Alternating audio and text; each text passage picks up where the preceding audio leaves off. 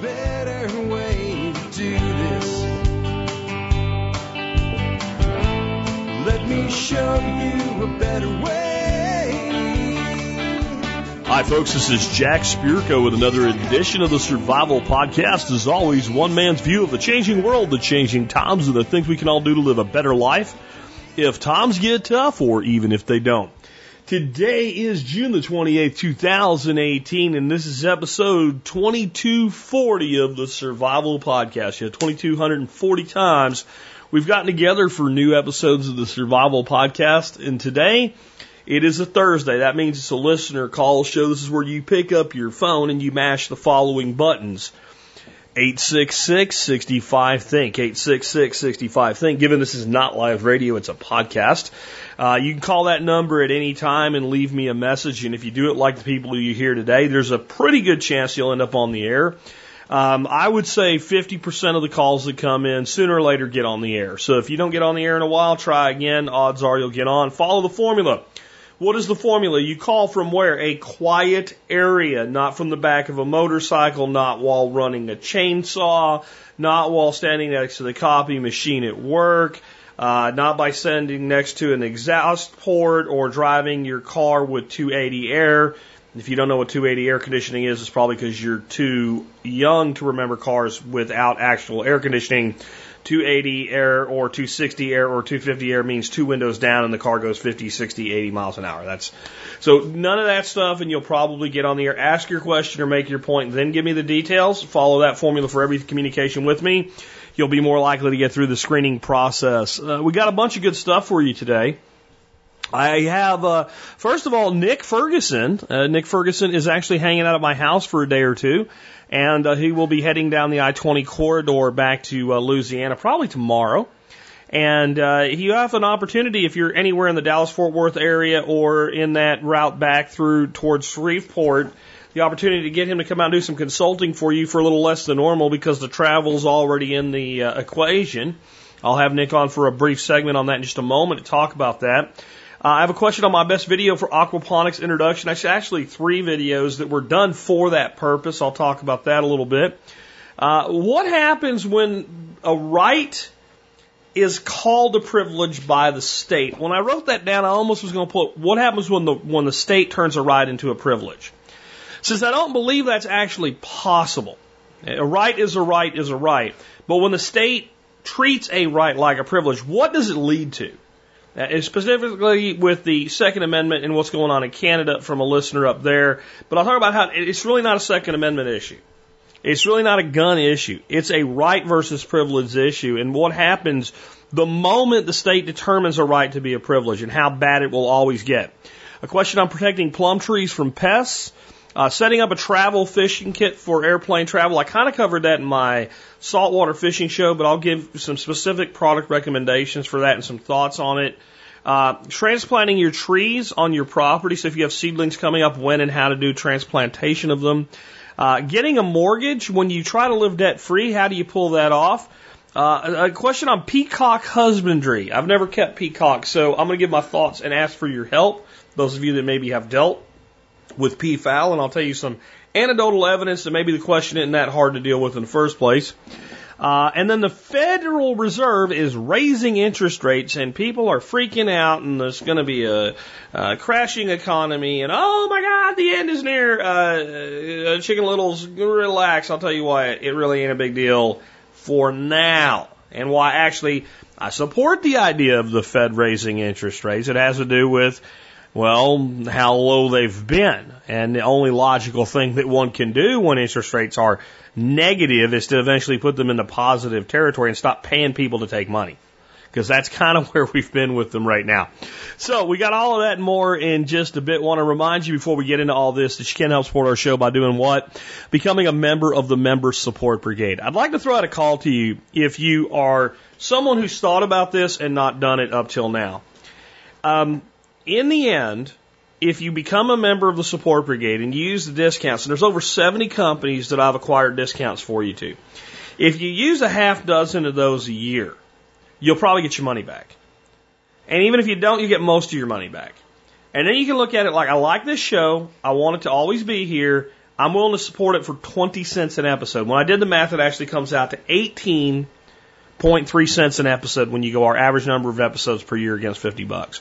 If you're military and law enforcement or Peace Corps or first responder like EMTs, paramedics, etc., active duty or prior service, you guys get a great discount. I usually don't tell you how much it is, but it's 25% off any membership term. All you got to do is send me an email with TSPC service discount in the subject line and give me 1 or 2 sentences about your service. I don't need IDs or DD-214s or anything like that. Just 1 or 2 sentences, tell me what you did, and I'll email you back with the discount code. Do that before, not after you join everybody else. Just go to survivalpodcast.com, click on members to sign up. You can see all the methods you do there. I want to remind you, I do take cash by snail mail. I take check by snail mail. I take money order by snail mail. I take silver by snail mail. The silver's a discount in of itself. 2 ounces a year. With the price of silver, that's a good discount. I take cryptocurrency, and I have been known to take barter. So if you want to, maybe barter something for MSB, you can get in touch with me about doing that as well.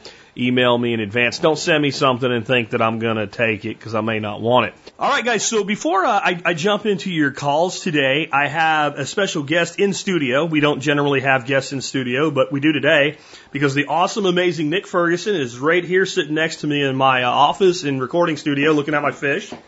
And we just took a walk around the property. But, Nick, what the hell are you doing in Texas, man? Well, I just came up from Houston area and, delivering some contraband from across the country from my trip up to Pennsylvania.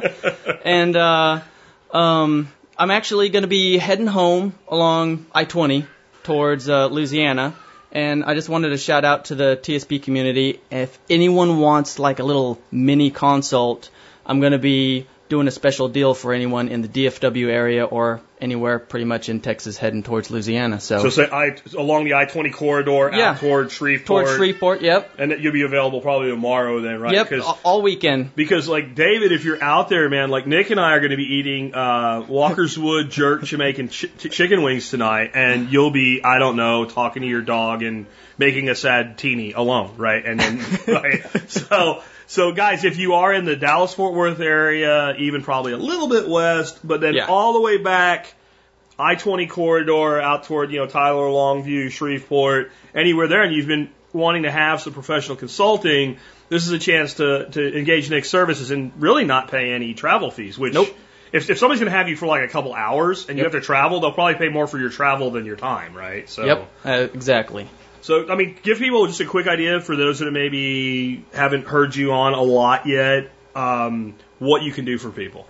Well, basically what I do is I help you troubleshoot any problems that you're having on your property with water management, it's why is all my shit dying when I try to grow it? Yeah, why is all my stuff dying? Man, I show up on people's properties when they're putting in stuff, and it's not unusual for me to save them $30,000 in 30 minutes, just in avoiding mistakes. That's that long-term look. So if you're already got stuff going on and you got problems, Nick can help you. But the best time to get him involved would be like before you make decisions, right? Because and I do this for a living, and I've made some decisions that I regret. Nick's made some decisions that I regret. The beauty of a consultant is like we already did that, right? And we can tell you don't do that. So. Guys, you just get in touch with Nick. Do you want to tell him how to do that? Yeah, just shoot me an email, nick@homegrownliberty.com. And he's here, and I'll make sure he checks his email. I'm using him as slave labor today. He's going to be out sweating in my greenhouse while I'm recording. But, Nick, number one, thanks for bringing the contraband. Thanks for bringing me some cool other things. And thanks for being here with us over the weekend. And thanks for throwing down with some really good chicken wings while David suffers alone with his dog. and hopefully we'll hear from somebody. And you got stuff to do, man. I gotta get record. So, all right, guys. And really, it's kind of cool that he's willing to kind of do a few things for me in the aviary and all that I've been meaning to get done and just haven't been able to. So he's a super nice guy. And if I mean this, like, you pay Nick some money to come out and look at what you're doing, and even if you're just doing a few gardens or something like that and setting up a compost pile, his ROI is almost instant. And the things that you won't do wrong, and the money you won't waste, and the money you won't blow, and the results you will get now instead of 3 years from now when you figure it out yourself, It's the best form of insurance on your homesteading you can do is to get a good qualified consultant like Nick. Take a look at things. With that, I now have a question from Jake Robinson up in Middle Tennessee on aquaponics. Well, I don't know really that there is a video, but there are 3 videos that I have linked to all 3 of them that are basically a tour of the 3, and it's now 4, but I don't have a video of the 4th one really yet, and because it's not done yet. It's not even done enough to be done enough for a video to say this is what's going to be yet. But the 3 that are active and working on my property. And I think that's a good intro because, well, one, you're using IBCs and one uses IBCs probably differently than you're going to, because the IBCs we used are used as full IBCs as storage batteries for water, which is what really your aquaponics tanks are, and with fish living in them. So because of that, maybe it's going to be laid out a little different, but it is an IBC, so it won't be foreign to the people you're talking to about using the IBCs that you have on hand. And then the second one does a walkthrough of my metal tank system. And then the third one of what we call the Miyagi or the timber frame pond. And what I like about that as a way to introduce people to aquaponics is it shows, like, here's all the different ways you can do it. And it's not all the different ways. There's a million ways you can do this, but they're each different enough that they will give people the concept that it doesn't have to be ugly and industrial. It can be as pretty as you want it to be. It can be a water garden that grows plants. It can be a water garden that grows fish and a little bit of plant life. It can be a very intense, it can be whatever you want it to be. And I think that's what people really need to have as a takeaway with aquaponics. And, you know, what I've discovered is that it's the reliability of production. That's what I love about aquaponics because, yeah, you might have to play a little bit with some balance on nutrient or whatever, but in the end, the plants always get watered. And they always get the right amount of water, whether we're doing ebb and flow or we're doing wicking beds or whatever. We don't overwater, we don't underwater, and that takes away a lot of problems. And then we can focus on just nutrient requirements. And with wicking beds, you know, that's really simplified as well. The other video, and it's long, but it may be a good one for people that really want to get into the technical aspects of it without getting too overwhelmed, is my Ask Me Anything video, which is a little bit over an hour long. And there's a few responses to some negative type feedback questions there with people that for some reason or another hate aquaponics, think it's killing the polar bears, whatever eco-Nazi bullshit. Plastic is killing the planet, and you know they're sitting there typing on a plastic computer, bitching about your plastic pipe. It's just. But most of the questions that came in for that were very proactive. I want to know how and can you do this and should you do that questions, and I think it gives people a real. I think it does is you're not going to watch that video and then be able to remember everything in it. You know, that video is a summation of what I've learned in the last 3 years of actually doing this stuff. But what it shows is whatever your concern, we've dealt with that, we know what to do. And it's not that hard. So that people, maybe it takes away their fears. So that's where I'd kind of start them. I have links to all of those in the show notes.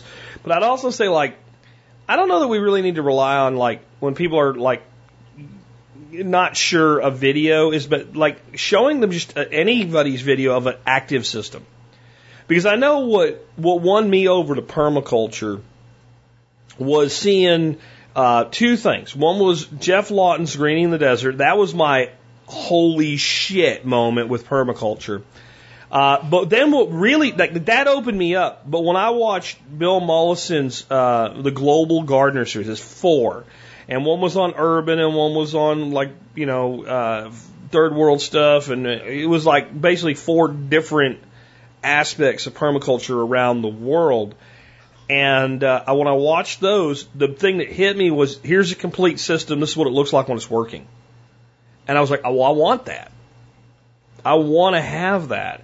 And I think what sold me on aquaponics, other than my buddy David, who we teased with jerk chicken just a minute ago, you know, getting me to do it by coming out and basically doing it for me, which is always a great evangelical way to spread something. Go install a system for somebody, and it makes them a believer. Nicole Sauce, he loves her aquaponics system because David and I went there and made it. Right? Oh shit, now it's here. And when she started using it, like, there's food everywhere. But was seeing systems that didn't just look complicated. They actually look kind of cool. That made me like, yeah, I think I could get into this. Because seeing these like big greenhouses with deep water tanks growing 800 8,000 or whatever heads of lettuce. Didn't do it for, like, I don't want lettuce. I want fish. I want all my weird vegetables and stuff. And when I realized I could do that, it got exciting. And as I got better at it and realized, like, with the system I'm building now, that I could build something that is just beautiful. You know, that the soccer mom from Trophy Club, which is a real place, it's not something I made up, but it's a place called Trophy Club, Texas. But the soccer mom from Trophy Club, Texas would go, I'd like that in my backyard.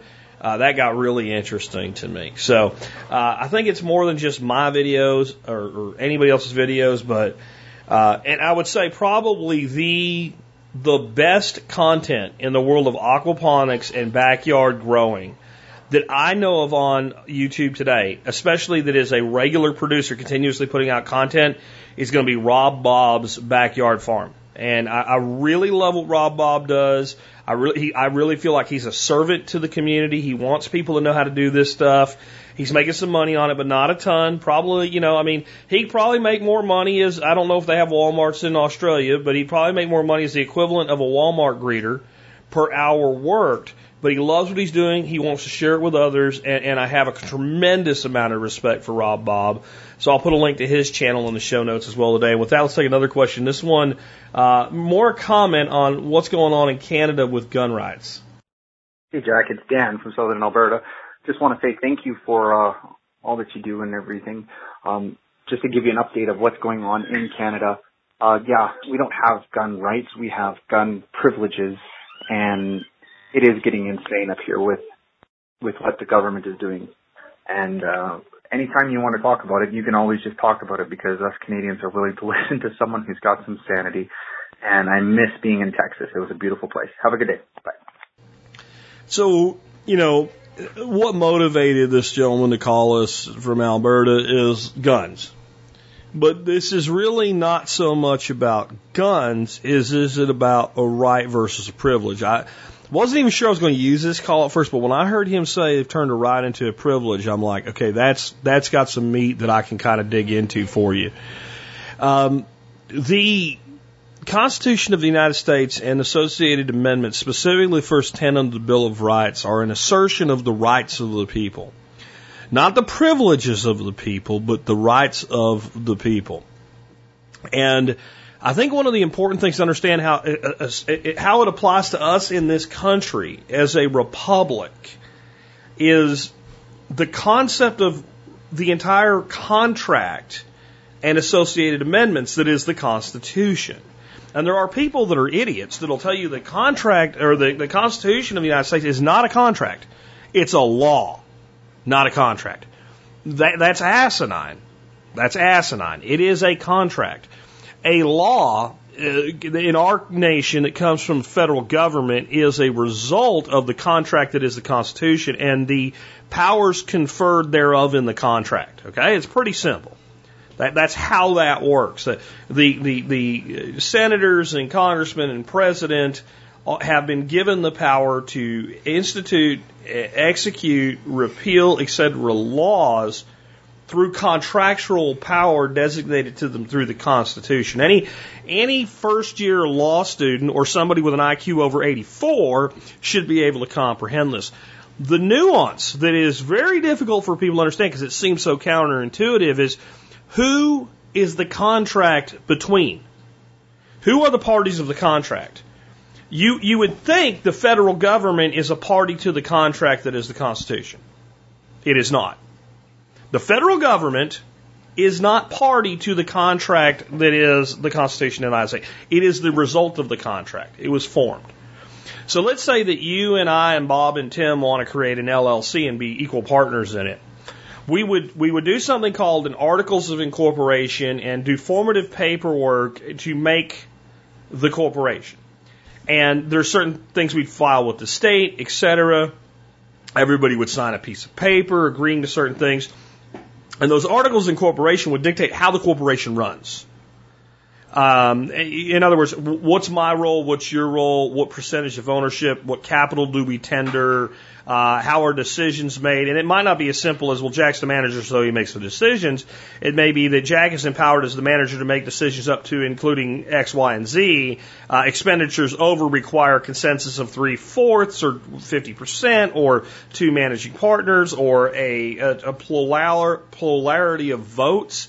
So if I have 45% of the company, and then it's divided up amongst three other partners, I would only need one partner siding with me, but it would take all of the partners together to overrule me. Like, there's all different ways that would exist. And if we were forming a company called Fish Tanks LLC, Texas Fish Tanks LLC, I just picked that randomly because I'm looking at my fish, then Texas Fish Tanks LLC is not party to the contract.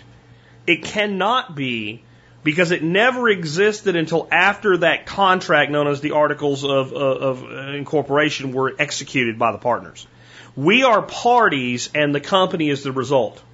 So when we look at our Constitution, the parties are the member states. The federal government is the result. There was a federal government, a central government in power at the time. It was, under the Articles of Confederation, but it was dissolved by the Constitution. The Constitution dissolved the prior central government. It cannot be party because it did not exist upon, it's gone, right? So it doesn't exist anymore. So if we created a new company, improved Texas Fish Tanks LLC, and we dissolved Texas Fish Tanks LLC, the old corporation is not party to the contract. Why does this matter? Well, it matters because when something is enumerated in that document as a right, the federal government doesn't get a say on whether it's a right or not, because they're not party to the contract. They're the result of the contract. For the right to then go away, it can only go away through an amendment, through agreed upon means by the parties when the contract was instituted. And what this means is that no law should impede a right. Now, there is a purist belief that rights can come with no restrictions on them. Well, I would say that I have a right to swing my fists, as a classic example, that ends right where your nose begins. And so any right inherently comes with responsibilities, and thereby, as long as we're going to exist with a state, whether I want us to have a state or not, we do, that state can place some limitations upon the right, and that limitation should be subject to when my exercise of my rights impairs the rights of another. So when my right to own a gun ends is when I do something that impairs your right, like to not have your child killed, and not the way they're trying to make it with school shootings, right? Because that's somebody else picked up a gun and did something illegal, which is taking the gun to school and then shooting people, which is also illegal. Most of the time in these situations, the person possessed the weapon illegally. Not every time, but most of the time. The mere possession of the weapon by the assailant was illegal to begin with. These are all reasonable restrictions upon rights, like you don't take somebody else's gun, because that's theft. Violates a right. You don't shoot somebody because, well, that violates a right. Prohibiting the bearing of arms on publicly funded property, while I don't necessarily agree with it, it would fall constitutionally as something that would make sense that the state had the ability to do. So not being able to bring your gun to school, I think we actually should have teachers that are armed, etc., but that is a constitutional, reasonable thing under our argument. But anything like you can't have a gun in your home, you can't possess a gun on your own property, etc., clearly exceeds those rights. And then everything in the middle, like, well, what if I'm walking down the street? What if I'm in my vehicle? State by state, that's all. Gray area has to be agreed upon, fought over, etc. Okay? And no matter how much I want it to be my way, I have to acknowledge there's certain areas where we have to discuss that. But the overall thing is a right. When government determines something to be a privilege, there is inherently zero limit on how much they can infringe upon it. It's that simple. And it is inevitable, once something is determined to be a privilege, that it will continuously be eroded if it benefits the state or if the state perceives that it benefits the state to do so. So this is why what started out as reasonable common sense gun control in Canada has become ridiculous and turned law-abiding citizens into felons. And when people say they're worried that could happen here, and they go, no, never happen here. No one wants to take it. It's all bullshit. And the only thing that defends our rights there is the fact that it is enumerated as a right in the Constitution. Even though additional amendments of the Constitution basically says, just because we didn't say it was a right doesn't mean it's not a right. The only thing that's defended rights against the onslaught of the state in our nation, in our republic, has been the Constitution and the associated Bill of Rights and additional amendments.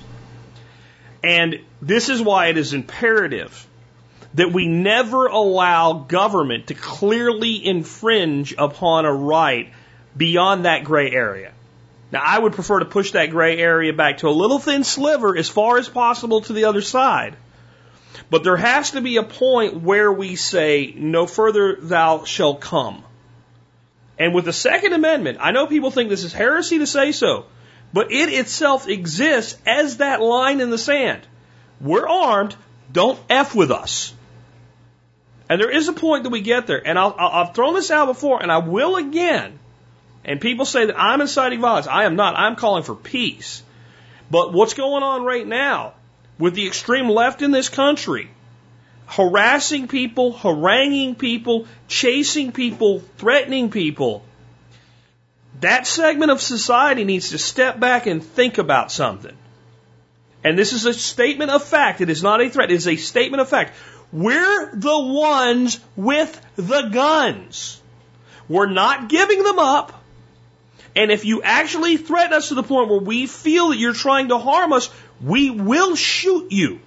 If I think you're going to harm my son or my grandson or my wife or me physically,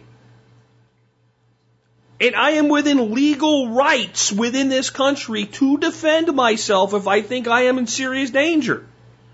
And it's going to be a matter of time before one of these groups of thugs actually becomes that threat. It's only a matter of time.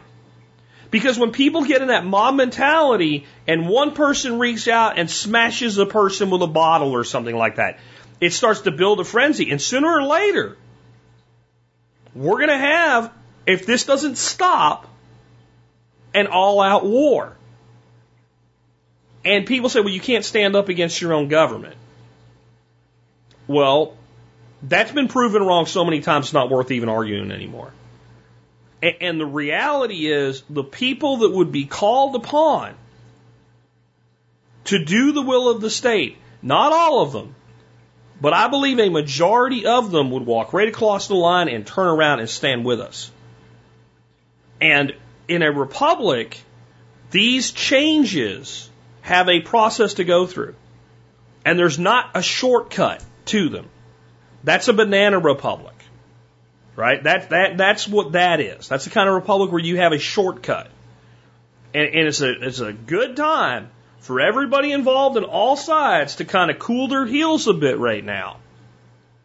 Because if it ever turns bloody, the people that the left are picking a fight with have no desire in general. There are some nuts on the right. I will not deny that. And most of the people on the left are not completely nutty. But if you're going to pick a fight, that's not the side to pick a fight from. And the people, by and large, that are exercising this right of keeping and bearing arms, we know it's a right. And here's the biggest difference between a right and a privilege. If it's a privilege and you take it from me, even though I don't like it, I'll yield to it. If it's a right and you try to take it from me, that's another story. And we need to be clear in this country what is a right and what is a privilege. And when someone starts trying to rewrite what that means, we need to remember, by looking to the north, at our neighbors to the north, see where it always leads. And you can't show me one country where they started out with common sense gun control, that it didn't move right up to the edge of an outright ban on most of the guns that American citizens today own, possess, and use, and never harm anyone other than in defense every day. There's 55 million gun owners in America. Combined, we possess more guns than the entire armed services times 20. We have 20 times more guns in the hands of private citizens than there are in the hands of Army, Navy, Air Force, Marine, and Coast Guard. We have literally trillions of rounds of ammunition. If we were the problem, you'd know it. But if you try to take our rights, I'm sorry to say, you will feel it, and we will become the problem. There is a process by which rights are rescinded in our nation if they're constitutionally protected. It's called the amendment process. And we would sure as hell be put in a tough situation if that amendment were ever repealed, as to where our loyalties lie. But if you circumvent that amendment, I promise you our decision becomes easy. I know it sounds harsh, but I'm just trying to give you truth. Let's go on and take a completely different question, this one on plum trees. Hi, Jack. This is Ray in North Carolina. I got a question on plum tree pests. I have a really nice Nestle plum tree, and it's done well. It's in its second year of bearing fruit. But my wife and I, we have a bad Cerculio or Cuculio problem. I'm not sure how you pronounce it, but I was wondering if you had any tricks up your sleeves for dealing with that pest. I've read about the cowling clay, or I think it goes by the brand Surround that you spray, but the tree's right in, the very front of our front yard, and I don't know if I want a white tree there, from March until June, but maybe that's our only option because I don't want to use chemicals. So let me know what you think if you got any ideas. I really appreciate all you do. Thank you. Well, I'm going to recommend, as I always do when people call in with fruit trees, get on Dirt Doctor Howard Garrett's program. I'm going to read this to you. I want to, every time I put this out, people say, boy, that sounds expensive. If you're talking about a tree or a couple trees, it's not expensive because when you hear per 1,000 square feet, that doesn't mean you need to do 1,000 square feet. It means you need to look at your tree, look at your canopy, and I would say go out about 25 to 30% beyond the canopy of the tree. So if the canopy of the tree is a 6 foot diameter, you need to be going out about 8 foot around the tree with these amendments. Work out your square footage and back in how much, pounds of fertilizer, et cetera. So it ain't like you got to do your whole property, though the average front yard, et cetera, would do well to do that. Or at least certain areas in management. And it really ain't as expensive as it sounds because this stuff doesn't cost that much. But there's 3 rounds of soil feeding in the first year of this program. And I'm just going to give you a link to it where you can get all this stuff. But I just want to kind of give you the feel for it. So in February, you want to mechanically aerate the root zone and apply organic fertilizer at 20 pounds per 1,000 square feet. And use whole ground cornmeal at 20 pounds per 1,000 square feet. Again, this stuff's cheap. Dry molasses at 20 pounds per 1,000 square feet. And lava sand at 80 pounds per 1,000 square feet. That's basically 2 bags of it. And it's not real expensive stuff. If you can get it at a rock quarry or somewhere like that, a materials place like I get it, it's $90 a yard. And a yard is well over a ton. That stuff's heavy. So, it ain't expensive. Round 2 of the same schedule is organic fertilizer at 10 pounds a square foot in June, 40 pounds of green sand per 1,000 square foot in June, soft rock phosphate or other rock minerals such as azomite at 40 pounds per 1,000 square foot.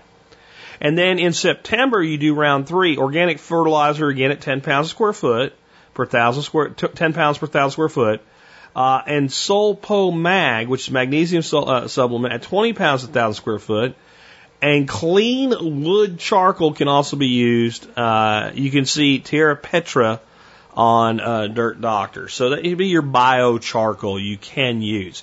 There's a spraying schedule here, And in your first spraying, you spray Garrett juice and cornmeal tea when the buds are pink.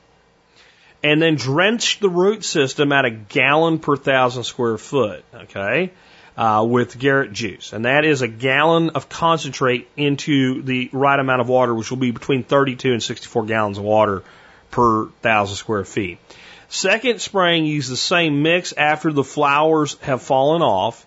And the third spraying, about June 15th or a little later in northern locations, do the same thing again. Fourth spraying, which will be your last week in August through mid-September, do a spray again. Now, your fruit's long gone since then in most instances, but what we're doing is feeding the tree and getting it as strong as possible before it loses its leaves in the fall. There's an alternate program that will save some money. That uses a little less of everything, and it's really pinned down if you're really on a budget. For pruning, he recommends to do as little pruning as possible. And what I've learned with pruning fruit trees is if you never prune them, you never have to, except maybe you'll prune out a cross limb or something like that. If you prune them into that nice shape, you have to prune them every year to maintain them. I've got 2 peach trees right now with limbs falling off of them because I pruned them into that beautiful vase shape and then didn't prune them enough before the season came on. The fruit weighed so much it caused them to split and fall. So there you go. For insect disease prevention using insects, he recommends trichogramma wasps, green lacewings, and ladybugs, and he gives release rates for those as well. This works. Now, it's called Kalion clay, the caller mentioned. Even with this program, you may have problems with certain pests, especially with plums. They're one of the easier pests for fruit flies and other pests to cause problem with. And the Kalion clay, yes, it'll make your tree look kind of grayish white, but it will work. And it may be something you want to do next year. I mean, you're pretty late for plums this year. Mine are all done. The ones I got, and the ones I didn't get to are, basically terrible prunes on the branch now. So you may want to do that next year. And then do this program commensurate with it. And then the following year, maybe don't do it. And this is why. Your pest cycle needs to be broken. And these pests have used that tree and they've pupated and they've created another generation that's in the soil and surrounding areas now. If you use the Kalion clay next year, they're not going to have a place to procreate again as well, because they're going to come right out and go right to that tree, even with all this amendment. And you probably still will have some. And if you do this for 1 year and get on this program, it'll probably solve your problem but cold. If you skip the Kalion clay next year, it may work. But if you get some infection, you still are propagating the species that you don't want to propagate. So I'd recommend it for a year. It ain't that big a deal.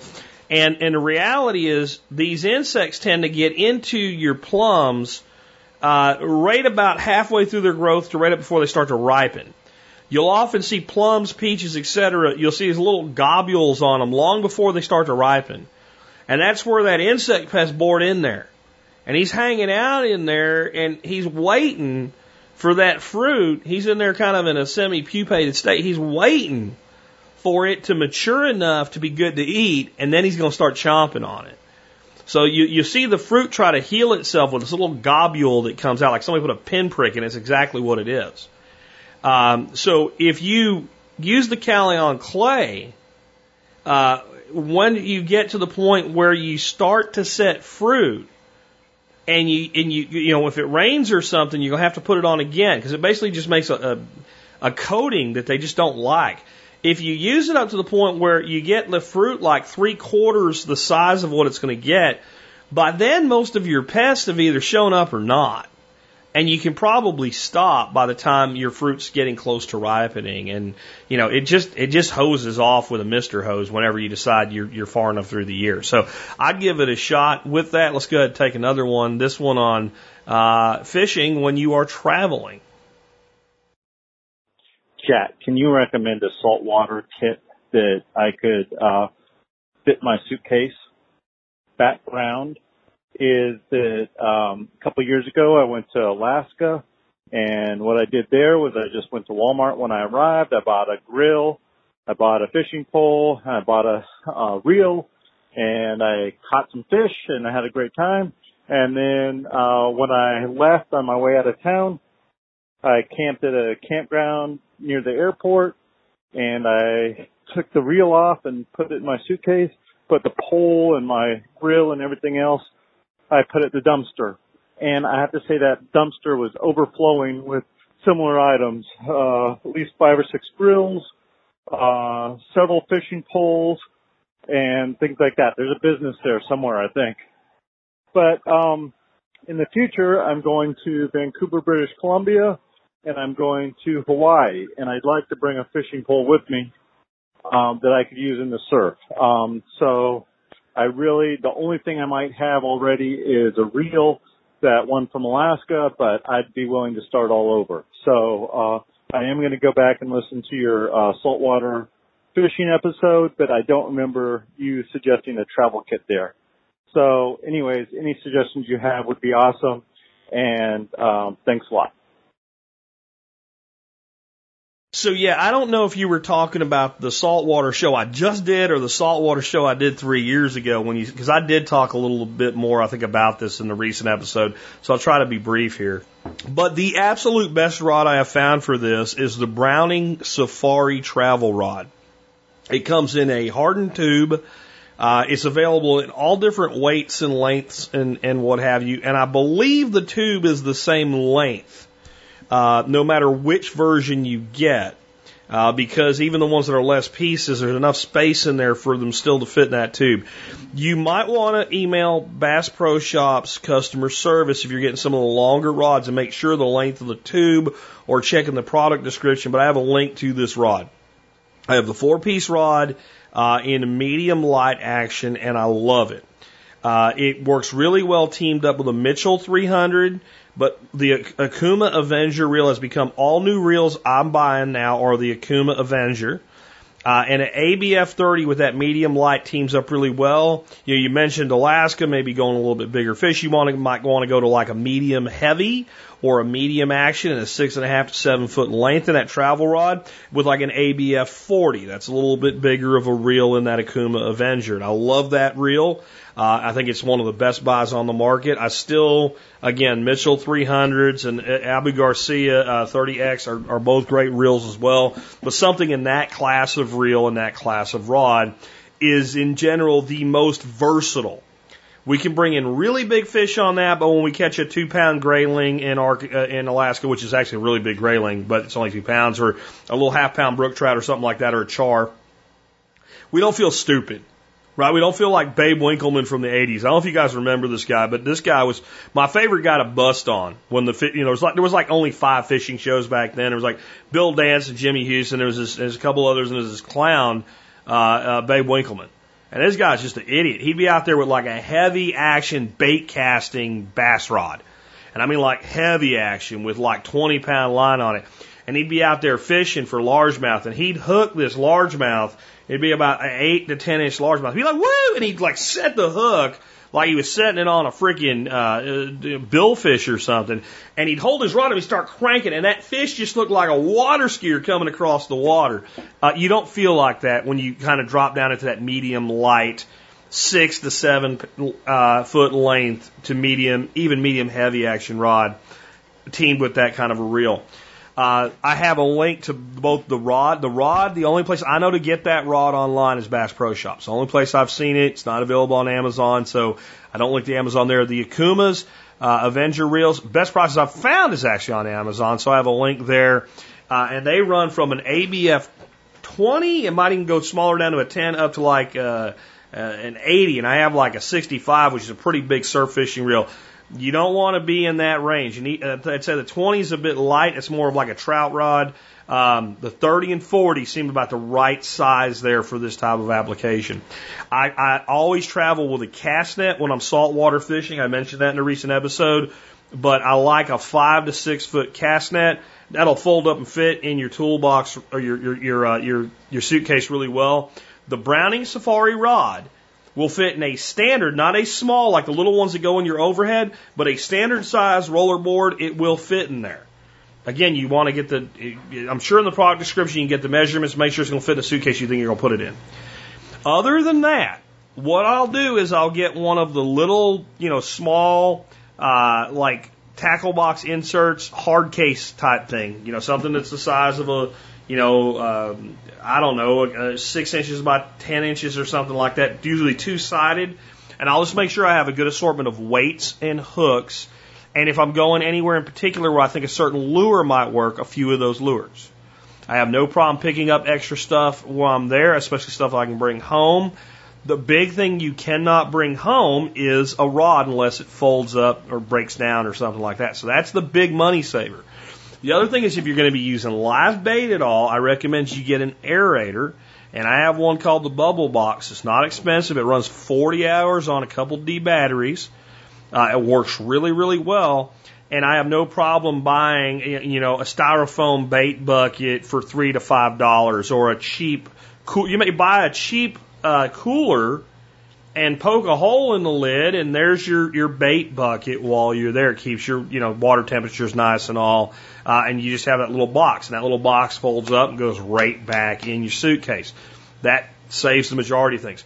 I do want to kind of talk about just vacation in general and, rental versus purchase with certain things like this. They rent rods where I was at in Sanibel Island, pretty decent ones, but they're like $15 a day. If I didn't have a foldable rod and I was going to fish more in a couple of days, I'd never do that. Do exactly what you did. Take the reel, buy a cheap rod when you get there, and throw the reel on it and give the rod or leave the rod when you leave. There used to be this rod they sold called American Angler at a place called Academy Sports and Outdoors, and they have them here and they had them in Florida too. I don't think they have them in most of the northern states. It's more of a southern company. But they were $7 for a 7-foot medium action rod was $7. And before I found this Browning Safari rod, every year when we were on our way to the island, I would stop at this place. I would pick up a $7 medium action rod. I'd pick up 2 of them so other people could fish if they wanted to, or if I broke one, I didn't have to go back and get another one. And I would look for somebody and I would give it away. Did you drive here? Yeah. Would you like a free fishing rod? Here you go. We just did this with chairs and an umbrella. We went to Walmart, we bought 2 $7 folding chairs, and we bought a $30 umbrella. And we did this because the hotel charges to set up 2 chairs and an umbrella for you $20 a day on the beach. So in one day, we're halfway paid for, in 2 days we're paid for. We're there 8 more days. And we looked for somebody that was going to be there for a while and gave it away, passed it on, said, do this again, do this again.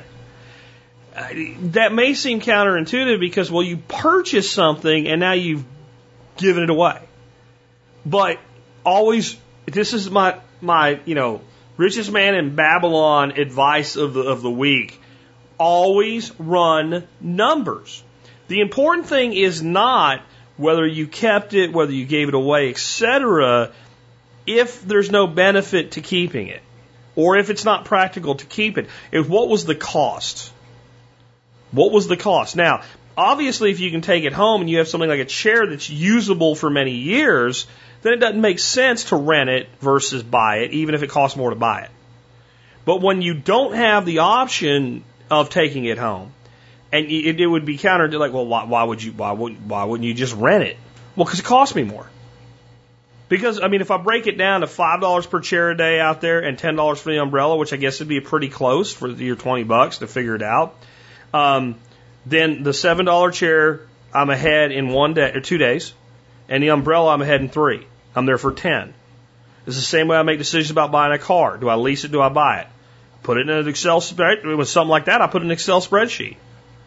And I work out the numbers. Always work out the cost of control versus the cost of ownership, and then the benefit of ownership versus the benefit of control in any purchase. So, anyway, what you did is not a bad thing, but if you buy that rod, it'll save you long term, and I love that rod. I think it's a fantastic fishing rod to itself. Let's take another one. This one on transplanting seedling trees. Hi, Jack. My question is about transplanting of wild oak trees. I have an abundance of 8 to 12 inch high white and red oak trees on my property, and I was wondering the best time and method to transplant them. Thanks, Jack, for all you do. Okay, so this caller also called back with another call that I didn't need to put on the air, but basically said, I want you to know that the place I live is sandy, deep soil so you can dig. Here's the answer for transplanting trees. You can do it any time. The best time is when the tree's dormant.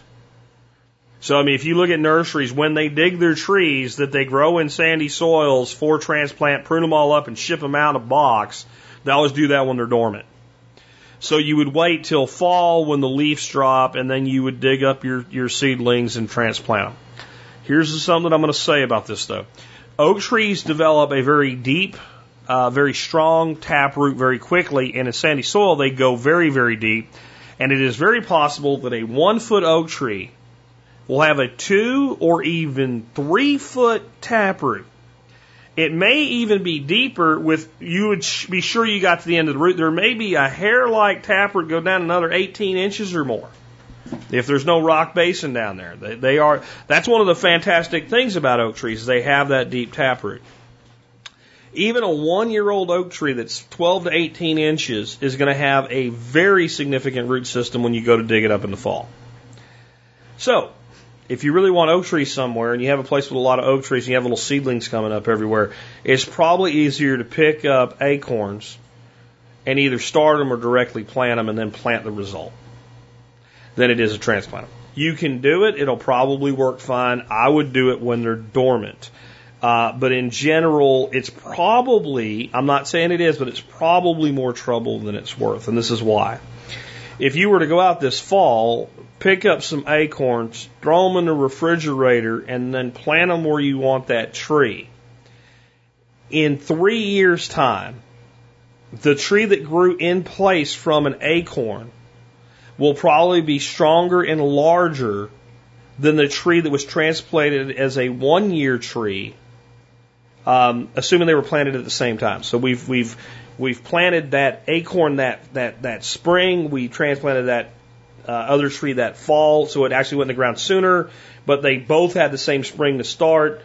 The transplant will probably be a little bit bigger at the end of the first year. They'll probably be very close to the same at the end of the second year, and by the third year, the one planted in place will probably have overtaken and overall be a healthier tree, because it never had its roots disturbed, and that mighty, mighty taproot has gone now 8 feet, 12 feet or more into the soil.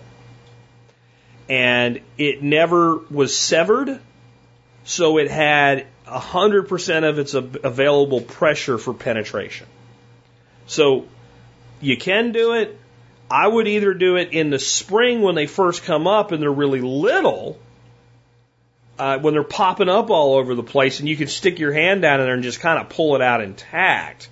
You know, you see a little nutling still on there and the taproot's coming out, and it'll shock you sometimes. You got to pull one of those out and you can feel the roots break even in soft soil. Or I would do it in fall. But I would really consider just, mowing them down and planting acorns. And you can even, pick up the acorns as they start to crack and you see them sprouting and then put them where you want them. I can't imagine that you want to do this with more than a dozen or so trees. If you want to do it by the 100, then you definitely want to start them from acorns and go from there. Next, we have a question on getting a loan when we're remaining debt-free and when we want a mortgage. Hi, Jack. Vanessa here. This dilemma has me chasing my own tail, if I had one. How do you get approved for a mortgage or buy a home when it's based on your credit report? A credit report is based on debt, and debt is what we try so hard not to get into. What's been your experience or creative ways to buy a property? Thanks for your time. This question used to be a non-starter. It was used as an excuse to why you needed a credit card, and an excuse to why you needed other forms of debt. And it was completely invalid when I started the show. That's how, it's only 10 years ago. It was completely invalid back then.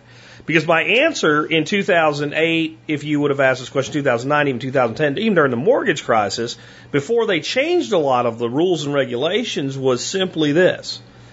Go find a bank that underwrites its own loans, have a reasonable down payment. So we're talking, a 5% down payment, so a little bit more than an FHA that was available. Find the right property with the right valuation and the right asking price. And if you've never defaulted on loans, et cetera, you've paid all your bills, you have some money in the bank, they'll give you a loan.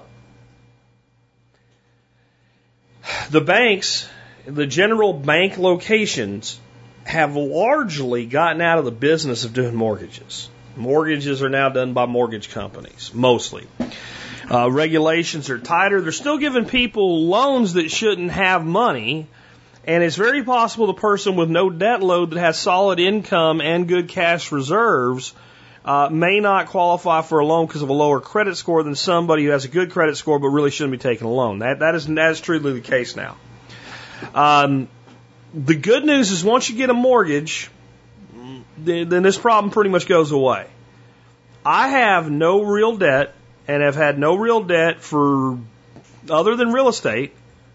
Oh God, since 2009, nothing. We do have a lease on a vehicle. That does help your credit score. But we don't have a lease to up our credit score. We have a lease on a vehicle because it made financial sense. Remember I talked earlier about with the fishing gear. You put it in a spreadsheet. There are certain vehicles that leasing them makes economic sense no matter what you want to do. Even if you eventually if I wanted to buy the 4Runner we have right now, I would have still come out ahead by leasing it for 3 years and converting it to a buy. Massively. Right? So I'm not saying to do this, but I'm saying leasing a vehicle or payment on a vehicle does help your credit. Because you have a debt that you service, and a lease is considered servicing a debt just like a purchase loan is servicing a debt. So I am of the belief, especially with where interest rates are, and we have a question about interest rates coming up, that if you're going to buy a car, in many instances, it does make sense for you to go ahead and take a loan out on the car, because most people don't have $20,000, $30,000 put down anyway. So just a car loan and paying all your other bills will probably get you into your first mortgage with an FHA 3% down mortgage. Once you do that, as long as you pay on that mortgage well, when you go to move to another property, you're going to be able to get another loan. Would I say that in some instances it might make sense to take out a loan today to get into that first mortgage, even though I used to advise completely against it, and I would say it might. It might. If you do this is what you have to do to protect yourself. You are now going to buy a rattlesnake. Think about it that way. We're going to get a MasterCard or a Visa. It is a rattlesnake. You can keep a rattlesnake in your home and never get bit if you follow certain rules. And the first rule is we never touch the snake. Do you know that you can keep a rattlesnake for 20 years and they'll live that long? You can feed it, you can house it, you can take it out of its cage, you can clean its cage so it doesn't live in its own poop. You can do everything that you need to do. And literally, if you follow every single rule, it is almost impossible for you to get bit or anybody else to get bit. You have to have the right kind of cage, the right kind of security for the cage, the right kind of equipment. But you can, using the proper tools and training, never get bit by a rattlesnake. What do you think is going to happen if you say, I don't need tongs. I don't need to take the snake out of the cage before I clean it. He's on the other side of the cage. You might get away with it for a while, but sooner or later you're going to get bit and go to the hospital. And hopefully not die. Okay? If you don't follow the rules with the credit card, you're going to get bit. And it's going to be how much anti-venom do you need and how bad is the bite. Let's not do that. So this would be the rules. If I was going to use a credit card to build my credit, I would come up with certain expenditures that are already budgeted into my airtight budget. I spend this money anyway. I'd go get me a shiny credit card, I would pay those bills, and I would instantly pay on that credit card. I mean, I'm not waiting for the bill to come. let's say my grocery budget was for this particular week, 2 weeks, whatever it was, $250. I went to the grocery store, $250 worth of grocery stuff. Instead of pulling out the debit card, I pull out the credit card. I pay it. I get home, I send in the payment. It's just like I wrote a check to the store, but it creates activity on the card. Here's the thing that my wife does. My wife has a Kohl's credit card. When I found out at first, my head almost exploded. My brain almost came out of the top of my head, splattered off of the ceiling. Why do we have a department store credit card? Ah! And she said, calm the hell down. I generally do that when my wife says to. She said, you don't understand. They have sales where you get 10% or 20% off at times. So you get a bunch of Kohl's cash, which is credit for future purchases if you use your credit card. I don't care. Settle down. Okay. It's my wife. I'll do what she says. Maybe. There better be good. What I do, I go to the store, I buy the shit on the credit card and I get the discount. I'm starting to have my eye twitch and my ears turn red. And she said, then immediately, before I get out of line, I take my debit card out and I make a payment on the credit card for the amount that I just did, so that there's never been it's immediately paid, because they let you pay on your credit card balance at the store. And I went, I'm not going to lie. Occasionally, if I see a credit card statement from Kohl's come, I look at it. There's never a balance on it, so I don't lose my shit. But I think you're playing with the rattlesnake there. But that would be another example of being able to do that. There are credit cards that you can pay your credit card bill online. And you can literally link it to your bank account. And you could make the purchase in the store, put your bags in the car, turn the car on, let the air conditioning cool down, sit in there, open up your bank app, and pay your credit card bill before you put the car in gear. If you feel you need to do some credit card activity to build your credit because you tried to get the mortgage and your score was 20 points too low or something like that, and you tried first and they said no, well, then that's the kind of system that I would use to do that. Here's another way that you can build credit. Go take a personal loan from the bank, using money in a savings account as collateral. They'll give you a personal loan. Make 2 payments on it. Make sure it's one with no early penalty interest payoff, and then pay it off in full. It'll spike your credit when you pay it off. It'll also drop right back down. So do it right before you're going to apply for the mortgage. So pay it off, apply for the mortgage. Boom. There's a lot of things like that you can do, but only do them if you have to. Go see if you can qualify. Like, people say, well, I'm not going to qualify. Well, how do you know? Have you tried? So go try first. And generally, card debt is sufficient.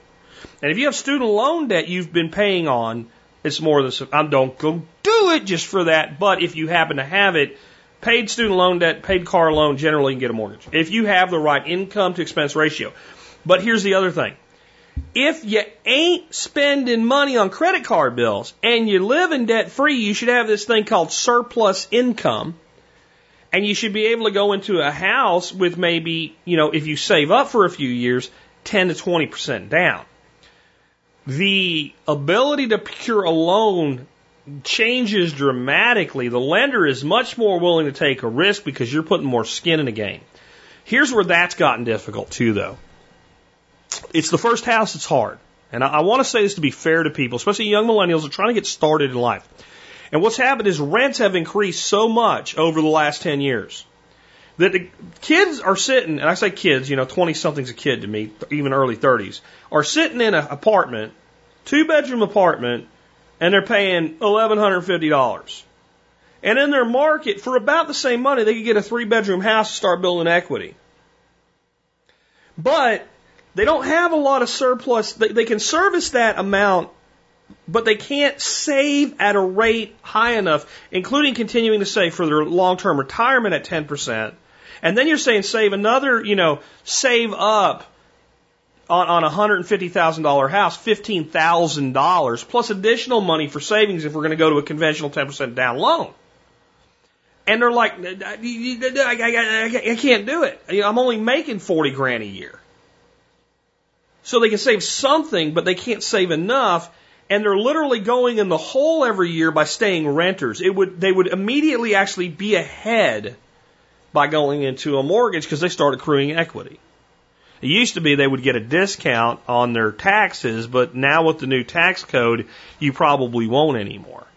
You'll probably come out ahead. It was a tax cut, but you no longer need the mortgage to get the tax that you get now because they're double the standard deduction. So you got to factor all that into your decisions. But there's the basic way to think about it. Yes, you might need to service some debt. It's a rattlesnake. You make sure you never get bit. And try first before you say you can't. Because it's often the case, and a lot of times, like if you're talking to a real estate agent who says, well, I don't think you're going to get a loan, go get a credit card or some stupid shit. Stop talking to real estate agents about mortgages. Talk to a mortgage lender about mortgages and talk to more than one of them. If you're in Texas, I highly recommend you contact TexasLending.com. They are a former client. I've used them for multiple mortgages. If they tell you you can't get a loan, you can't get a loan. If you can get a loan, they will get you a loan. They will tell you everything you need to do to qualify and get you a loan. I don't know that they work in any other states. I know Texas, Kevin Miller, who's the owner, had been talking about branching out in other states. I haven't talked to them in over 5 years, but I totally recommend those guys. Anyway, with that, let's go ahead and take another one. Hey, Jack, my question is, how do you get peacocks to stay in your yard or local around without having to pin them up?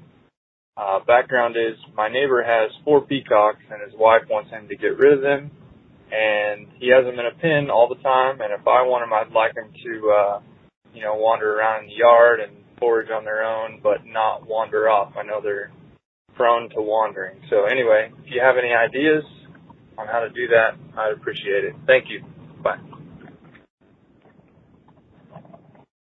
Okay, well, this is kind of an I don't know moment. I'm really not sure, so I'll throw out to the audience if you have any thoughts on these. And I have different opinions and different thoughts on this. So Nick's here, you heard him earlier. I asked him his thoughts, and he said good luck. And he said that if you've ever seen the Disney movie Up, and there's the annoying freaking bird in that movie, be warned that that is the sound a peacock makes. And I told him I had a neighbor down the road here had one that made it a little bit different of a noise, and it sounded like a horny donkey crossed with a bird. It was just the most obnoxious sound I've ever heard. So, maybe that's why this neighbor's wife wants to get rid of them. I don't know. You didn't say if your property was fenced. If it's fenced, any bird can have its wings clipped, and the male peacocks have that big fantail. Clipping their wings wouldn't inhibit their ability to display. And I'm not sure, but if peacocks are anything like ducks, we never had to clip the wings of drakes, because as long as the ducks didn't go somewhere, the drakes didn't go somewhere. So that may be the case that you don't have to clip the wings of your hens, because the males generally don't want to leave the females when it comes to any kind of fowl that's like a livestock fowl. So you could clip the wings. I guess they're also free. If they left and went away, then those are the ones you don't keep. But they could become someone else's problem. So I'll throw this out to the audience. Now, I will say this. When we were in Denver, we went with my niece and her family to the Denver Zoo. And I don't know what particular breed of peacock that they have there, but I've always been of the same impression that they wander, they get away, they cause trouble. But whatever, and they were pretty peacocks. There had to be a couple dozen of those things throughout that zoo, and they were not in cages. They just wandered around. They spent most of their time, it was pretty hot out, even for Colorado, it was summer.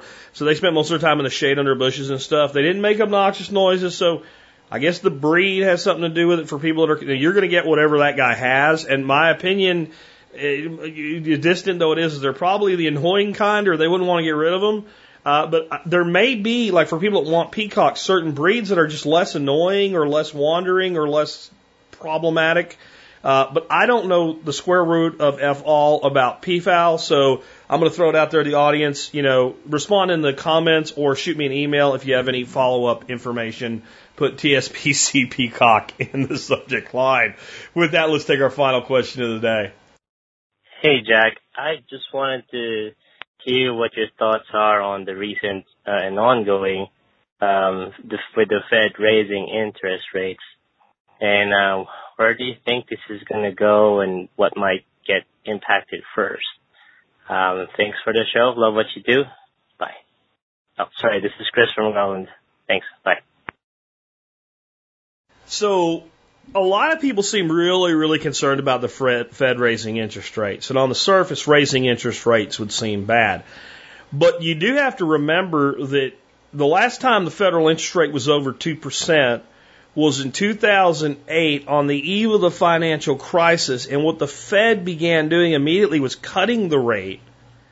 And when they cut the rate to 0.5%, people freaked out that it was too low. And when they cut it to 0, people were really freaked out. And when it got to its ultimate low of negative 2%, well, it was the end of the all. Like, oh my God, there's no place to go from here except down. And the federal rate right now, as of today, is at 2%. And the Fed has announced that they want to raise the rate 2 more times in the next year. And their target is 2.5% to 2.75%. So before we get upset about that, we have to look like in healthy economies, where's the interest rate typically been? And it's been somewhere between 1.5% and 4%. And generally in that 2.5% to 3.5% range. Now it's been much higher and much lower, but generally when the economy doesn't need a lot of help and it doesn't need a lot of curtailment, that's where it is. So the Fed saying they want to put it there means they believe that the economy is relatively healthy. And then we really kind of need to look, well, what is the purpose of the federal interest rate other than to screw the American people through the Goldman Sachs and the banking system and steal their money? Okay. What is the, if there is such a thing, legitimate use of the federal interest rate? And what is that federal rate? That federal rate has no direct relationship to what you pay to borrow money. It does have an effect, but it's not a direct effect. It's an indirect effect. That interest rate is what the banks pay to borrow money from the Federal Reserve System. That's the discount rate to the bank. So Bank of America borrows money and then in theory loans it to you to buy a house, and they charge an interest rate to you, and the spread between the two is their profit. Now they also have deposits and they can fractional reserve, fake, create money out of thin air. But in general, that's an easy way to think about it. So the cheaper it is for banks to borrow money, the more likely they are to borrow money. The more they borrow, the more they have a need to actually put that money to work somewhere in some way and somehow. So dropping interest rates negative literally meant that the banks were being paid to borrow money. If you borrow $100 at a negative 1% interest rate, you owe 99 back. And the longer you keep it, the less you owe back. Really? So when the Fed did this, they were pumping money into the hole that was the Great Recession. And they said if we pump enough money in the banks, they'll open up lending again, and they'll start lending to businesses, large and small, and they'll start lending to Joe Sixpack to buy a house, and they'll start lending to, Joe Yacht to buy a mansion. And so we'll stuff the banks with money. We'll stuff them directly and indirectly. We'll do buyouts. We'll get rid of toxic debt. We'll give them bailouts. And on top of all this, we'll pay them to take money that they must pay back eventually. They'll just pay back less than we gave them. So did the banks immediately start doing that? No. Think about being Bank of America here. The federal government continues to borrow money that it doesn't have through treasury notes. And they're paying like 1.5% on a T-note. Guaranteed you're going to get your money. And on the other side, the government, through its proxy, the Federal Reserve, will loan you money at negative 2%. Well, what do? You buy as much government bond debt as you can because it shores up your bank. Remember they were stress testing the banks? So they want to make sure, like, will Bank of America survive if there's another recession? Well, shit, most of the things they're holding now that's debt is from the federal government. It's guaranteed. So they're making 3.5 points on a 1.5% interest bond by borrowing the money at negative 2%. So they did that till they couldn't do it no more. Well, then what do they do next? These are publicly traded mega corporations. When they have a profit, now they have a profit, they have to pay a dividend. Well, wouldn't we rather pay the dividend to ourselves and to our shareholders? So what they did is they would borrow money to buy back their own stock, which went onto their balance sheet as an asset, played more voodoo with the money, and then paid it back at a negative amortization, so they couldn't do that anymore, until it didn't make sense anymore. Then they started loaning money. On top of it, the little green shoots from Obama's economy came out, and now, hate them or love them, Donald Trump has been fantastic for the economy. Now, we'll see where it leads eventually. Generally, a booming economy always eventually leads to a recession. The question is going to be who's holding the ball when it happens. How long is Trump going to stick around, and how long is the booming economy going to stick around before we go into our next recession? There will always be another recession. But the purpose of those interest rates is throttle and brake. This is what most people don't understand, other than screwing the American people. So the Fed looks at the economy and goes, it's moving too slow. Well, let's cut interest rates. If we cut interest rates, then we'll cut bond rates. And because we cut bond rates, people that need a return on their money will be less likely to invest in bonds, and they'll start investing in securities like stocks because they need a higher return. If you can get an 8% bond and you're retired, you don't take risks. You buy an 8% bond and you're happy. If you can only get 2% on a bond and you need 5% to survive on your fixed income, you go into other securities that will pay, 5% or better. And every other investor makes a decision that way in the end. Additionally, the banks, when they have free access to money, they loan it more freely, and this spurs the economy. Now, you'd think, well, the economy's booming. That's great. Let's just keep booming. Well, how long before it explode? How long before inflation takes over? So when an economy begins to heat up a bit too much, and all of a sudden, we were talking about buying houses earlier. In a house that I paid $85,000 for, what would it have been, like 15 years ago? Today it'd sell for $210,000. Yeah, in this market.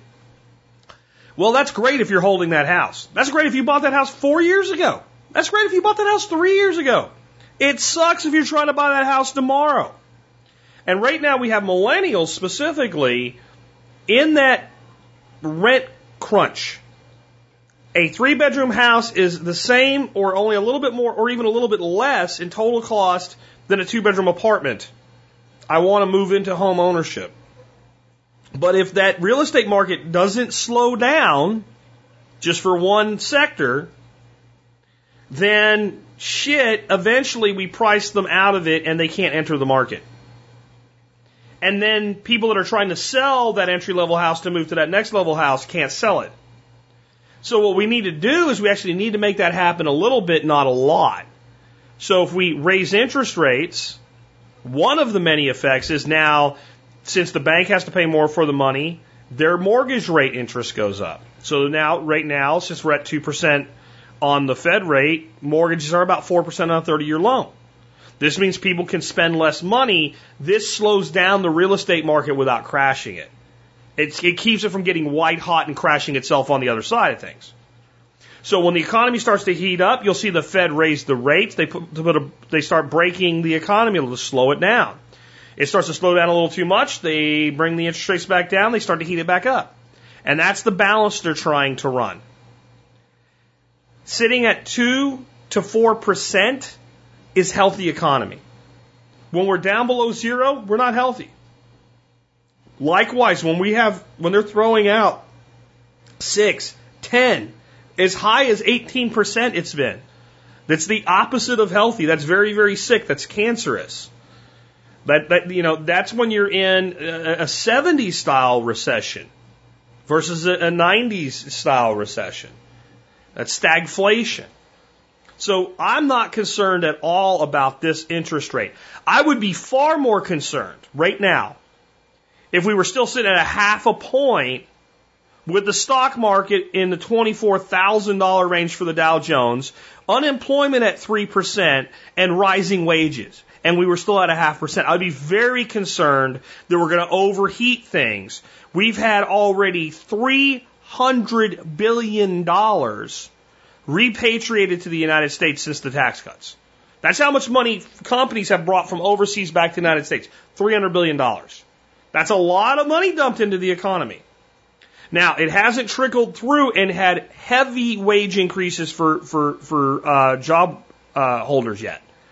And the Fed seems to be putting a lot of discipline on this, because you'd think we're in a place now where our target should be somewhere between 3 and 3.5% on the numbers.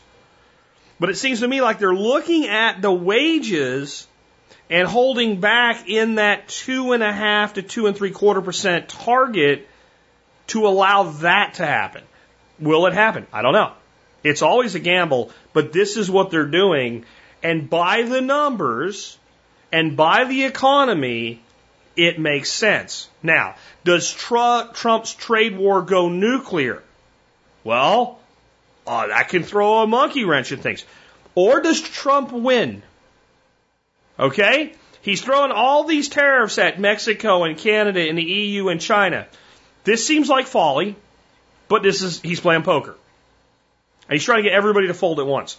The smart way to wage any kind of a war, whether it's a trade war, a nuclear war, a conventional war, you pick an enemy and you win. And if there's going to be another enemy, then you pick another enemy and then you win. So you would go to war with China on tariffs. And you would beat them about the head and shoulders until they give up. And you wouldn't piss off the EU, and you wouldn't piss off Canada, you wouldn't piss off Mexico, you wouldn't piss off South America, you wouldn't piss off the Philippines. Well, that has some validity to it. But if you do it the way he's doing it, and I'm not saying he's right or wrong, I'm saying this is the strategy. All it takes is one to fold. If China comes to the table with the United States and says, listen, enough. You're right. We're not going to totally give up our advantage, because nobody is. But we're going to make major concessions. We're going to reduce all of these things. We're going to open up these markets. Just take away your tariffs on Chinese steel at 25% and 15% on aluminum. And Trump goes, deal. Canada, the Mexico, EU crumbles the next day. Because if they don't, they're screwed. They're going to really lose out now. So if that happens, you'll probably see interest rates go up another 0.5 point, because it's going to heat up the economy so much on the buoyancy of good news. They're going to throw the brake a little harder. This is what they're supposed to do. This is what they're chartered to. This is actually the function of the Federal Reserve. Now, the temptation to screw the American people and steal lots of money with a backdoor tax through inflation and through basically creating money out of thin air and then charging interest against it, that's way too much for any giant, elite, filthy rich corporation to avoid. But they do perform their basic function. They do enough to justify their existence and not get thrown out. Because our Congress could throw away the Federal Reserve tomorrow if they wanted to. Like that fast. They have the power to do it. They created them. They can take them away. They won't do it because they're on the payroll. But if they stop working, then they might. Right? So that's what's going on. I'm not concerned about it. With that, we've come to the end of another episode, and I want to remind you a really easy way to support the Survival Podcast without really costing you anything is when you're going to shop online, go to tspaz.com first, tspaz.com first. You can see all my reviews on Amazon. You can check out the deals of the day. You can do anything you want, but as long as you go there first, when you shop online, you help TSP in the work that we do. The item of the day that I have for you today is something I brought around a little while ago. It's for pet care. And you guys know me, I love my dogs. My dogs are like family, and I've told people straight to their face, my dogs are more important to me than you are. I like my dogs more than most people. Not all people, but most people.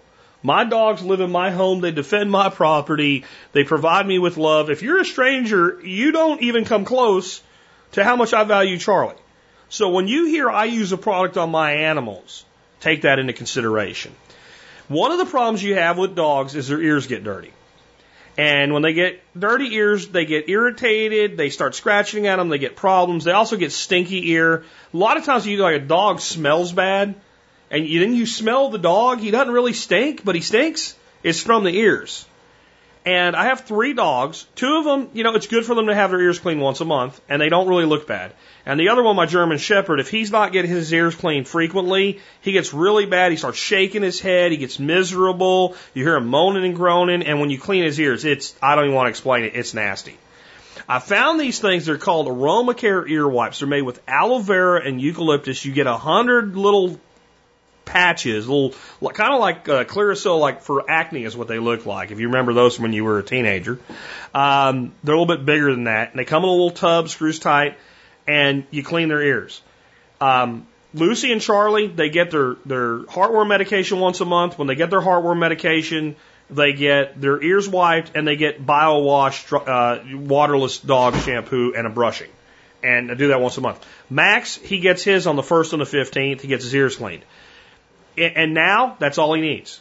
After using these for a while. Now, when I first got him, I did it every day for a week and then like every week for a month. And he was not happy about it. And he's still, I mean, he's a 150-pound dog. And cleaning his ears is hard. Like, I don't know if you ever try to get a 150-pound animal to do something it doesn't want to do, but it ain't easy. If he wasn't well trained, there's a dog that could kill me if he wanted to. He never would, but he could. And I'm trying to stick a thing in his ear and clean his ear out. But I'll tell you what, it works, and I don't end up, like, this is what used to happen with him. It'd be like 2 o'clock in the morning, and I'd hear him grunting and moaning and shaking his head and being all miserable, and I'd have to get up and make him get his ears cleaned at 2 o'clock in the morning. But after I'd clean his ears, he'd lay down and be happy and go to sleep, and he'd be grateful for it. Now that doesn't happen anymore. This stuff works, and they're like $7 for 100 of them. And that lasts, if you have one dog, it lasts a long time. This is the best product for this need that I found. I used to use I'd clean them with peroxide or I'd make them my own cleaners and whatever. This stuff's so easy, so cheap, works so good, I wouldn't use anything else. I use it on my dogs. If I use it on your dogs, you know you can use it on your dogs too. AromaCare ear wipes for dogs and puppies. Really great stuff. You'll find it at tspaz.com or just go to survivalpodcast.com and scroll down. Next up, our song of the day. It's another Audible. I wasn't in love with John Adams' pick for today's song. And you know what? That's okay. And this is a guy I love. John, if you're out there listening today, don't feel bad. The last couple of days I called an audible on your song. I mean, I'd say 98% of the picks, I'm like, that's great. And music is very subjective. And to get 98% out of the gate that it works for 2 different people and probably most of the audience is awesome. But I don't know. I've been wanting to play some different things for you guys this week. And I played you kind of like an 80s movie song. And it got me thinking of what else was out there. And so I was looking at 80s movies and I found a movie I remember so well from being a kid that I loved this movie when it came out on HBO. And it was called Eddie and the Cruisers. And Eddie and the Cruisers was a fictional band in this movie, where Eddie had gotten killed and was he really dead? And they had this big hit and all this stuff. And it was just a great movie. It tanked. It tanked at the box office. And the album that went with it by John Cafferty and the Beaver Brown Band tanked. They didn't sell shit. But it became an amazing success story. So I thought I would tell it to you because we're always talking about success on this show. And sometimes what we do today doesn't reward us right away. We have to keep doing the right thing the right way and doing our best. So here's the basic version of this whole story. Kenny Vance was the music supervisor of Eddie and the Cruisers. And he met the director of this movie named Marty Davison at a party. And they started talking about doing this movie. And I'll give you the short version, but basically they had some people that put music together for this movie. And after looking at it, Marty asked Kenny, like, well, what do you think? And he said, this sucks, just to be blunt. Like, this is just terrible. This is like a Broadway musical guy got together with a jingle writer for commercials and made the shittiest thing they could, but they're so stupid they think that it's good. And he said, well, what do you think? He said, I think we need to go a different way. And he started working on some songs and ideas for this. And in his head the entire time was he had seen John Cafferty and the Beaver Brown Band at a place called The Bitter End. And as he's reading the script and he's thinking of the music and the saxophone and everything else, he keeps thinking of the Beaver Brown Band. And he calls them and says, hey, I think I know who the real life Eddie and the Cruisers are. I think I know the guys that are the people we're trying to make a movie about. And they have to get in touch with them because he doesn't even know where they're from. He had just seen them one time. So he gets in touch with them about doing this movie. They ain't made it as a successful band yet. They're just still touring on the road, but they haven't had a big hit. So, and they ain't even had a real album deal. And remember, this is the 80s. You had to get, a real producer and a real album deal. You could not just do things the way you do today. So, of course, they're interested. They put everything together. They develop the score and all the music for the movie. Everybody thinks it's going to be a big hit. Everybody, on the Beaver Brown Band thinks they've made it. They're going to have this soundtrack of this movie and be a guaranteed overnight success. Movie comes out, falls on its ass.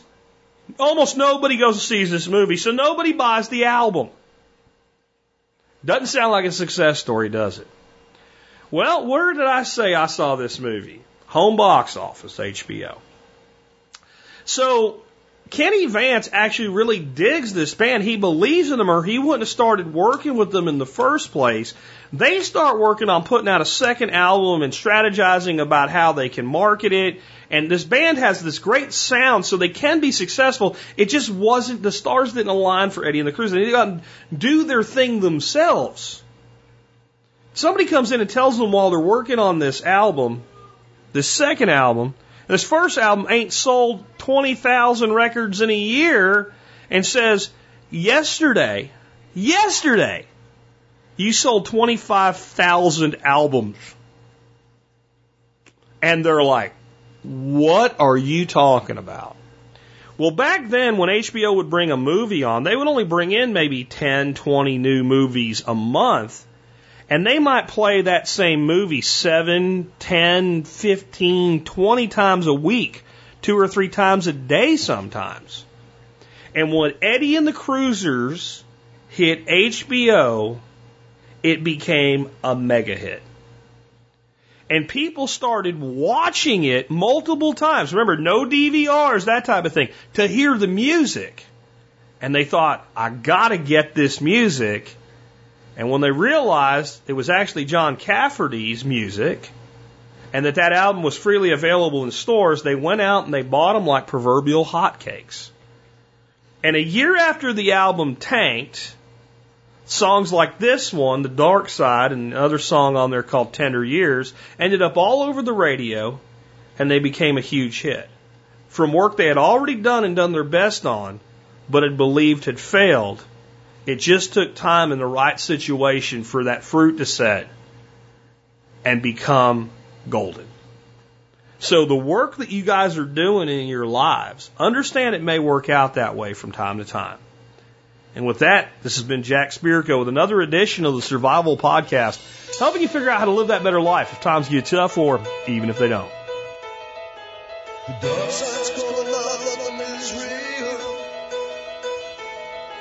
She'll never know just how I feel. From under the shadow she walks like a dream.